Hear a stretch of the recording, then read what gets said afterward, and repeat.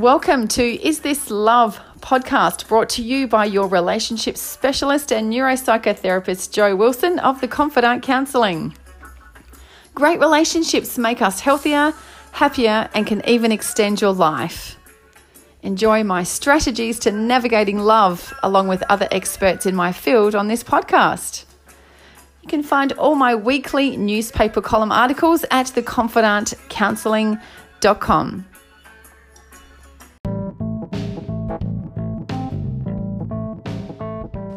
And I wonder if you can guess what the most consistent challenge is in 2019 for couples in the counselling room. You guessed it, screen time. I know I've written about this one before, and you can look at all my articles on theconfidantcounselling.com for a full list of all the topics that we cover as we ponder Is This Love on this podcast. So I'm not fibbing, I'm not blubbering, but I'm talking fubbing this week, and it is a behaviour I too have sadly discovered that I am guilty of, and I'm guessing that you could be as well. So technology is advancing at lightning speed, and it's great impact on the way we do things. We can't do without it. My actual name for my phone is my third arm. I personally can't wait to download the latest app for fear of missing out. Last week I got a new one for sleep monitoring, and there's this new funky navigational one a client told me about. And of course, social media networks have become my main channel of communication for all the mums at schools, groups that I'm involved with, volunteering projects, and basically, well, anything. Yes, if you haven't heard of Facebook Messenger, Snapchat, Twitter, YouTube, Flickr, Instagram, WhatsApp, and Tinder, you're in another world, or you're under a mushroom. So this is where your internal friction lies. You regularly prioritize that phone that tells you the weather, how to find packaged free whole foods to engineer that delectable dish for your little cherubs, or how much money you raise for the Sunshine Coast Trek. Hey, what about the footy scores? And that takes priority over your partner. And this results in fubbing. This term means phone plus snubbing.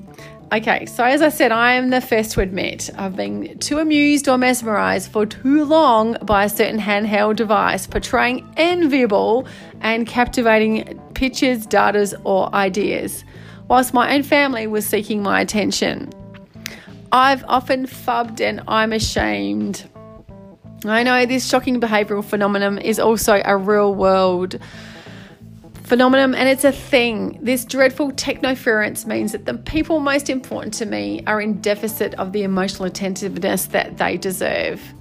And also, it makes us feel incredibly down. If I spend too much time on my screen on my own, it is proven by Neuroscience News that a team of psychologists discovered that private and professional social networks promote higher levels of depression if users mainly use them passively, compare themselves with others socially, and these comparisons have a negative impact on self-esteem.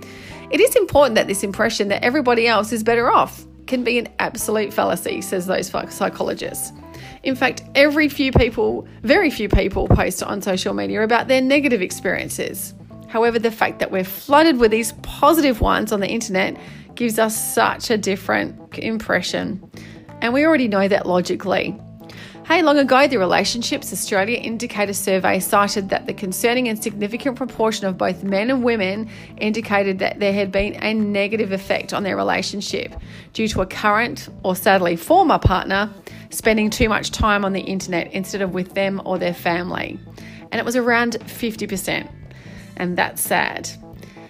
Marriages and children flourish when we're not consistently and constantly receiving that message that your phone is more important to them. The happiest head start to your child's life is a secure attachment. And that means that they know that they can count on you when they need, that you love them and you need them. It also means joining in their bids for your attention.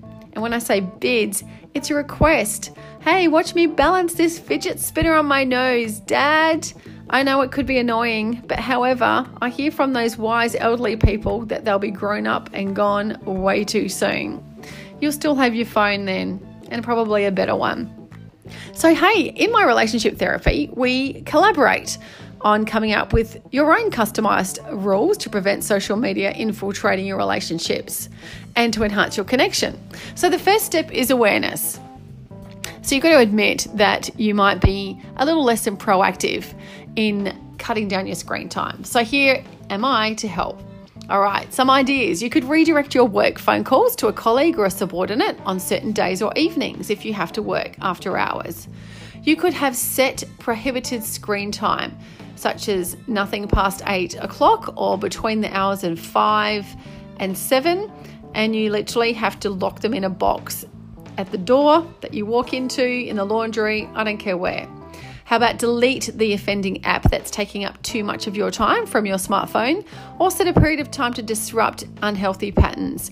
Replace it with one that encourages a new activity with your partner or your family, such as fitness goals. So find a new app that's actually a little bit more helpful. Why don't you incorporate the use of technology for private romantic gestures or methods for gratitude and share it with your partner so that they're always included and you're on this together. You could mention your partner in your online post so that they know that you're proud of them. If you're going to be present online, why not portray yourselves in unity? If you're in a relationship, why would your online life reflect anything different? What about an old style alarm clock? Keep your phones out of the bedroom. And plan device-free outings. Imagine if you had to go out without taking a photo on your phone. You'll actually have to remember it. And you can have discussions about it instead. You could have an absolute technology detox, such as on a Sunday or a certain day that works for you. Especially if you've got small children in the house, model behaviour and respect for others that you would hope that they'll reflect, especially when they're older. As much as social media is an effective tool in connecting relationship, it can also lead to their demise. So my final words, be still, be present, and you get the gift of now. And you too can stop phobbing. You can also tune in to Radio Salt 106.5 breakfast show when I co-host. And I look forward to presenting my next series called Audacious August. And I can't wait to tell you what topic that is. Thanks for listening.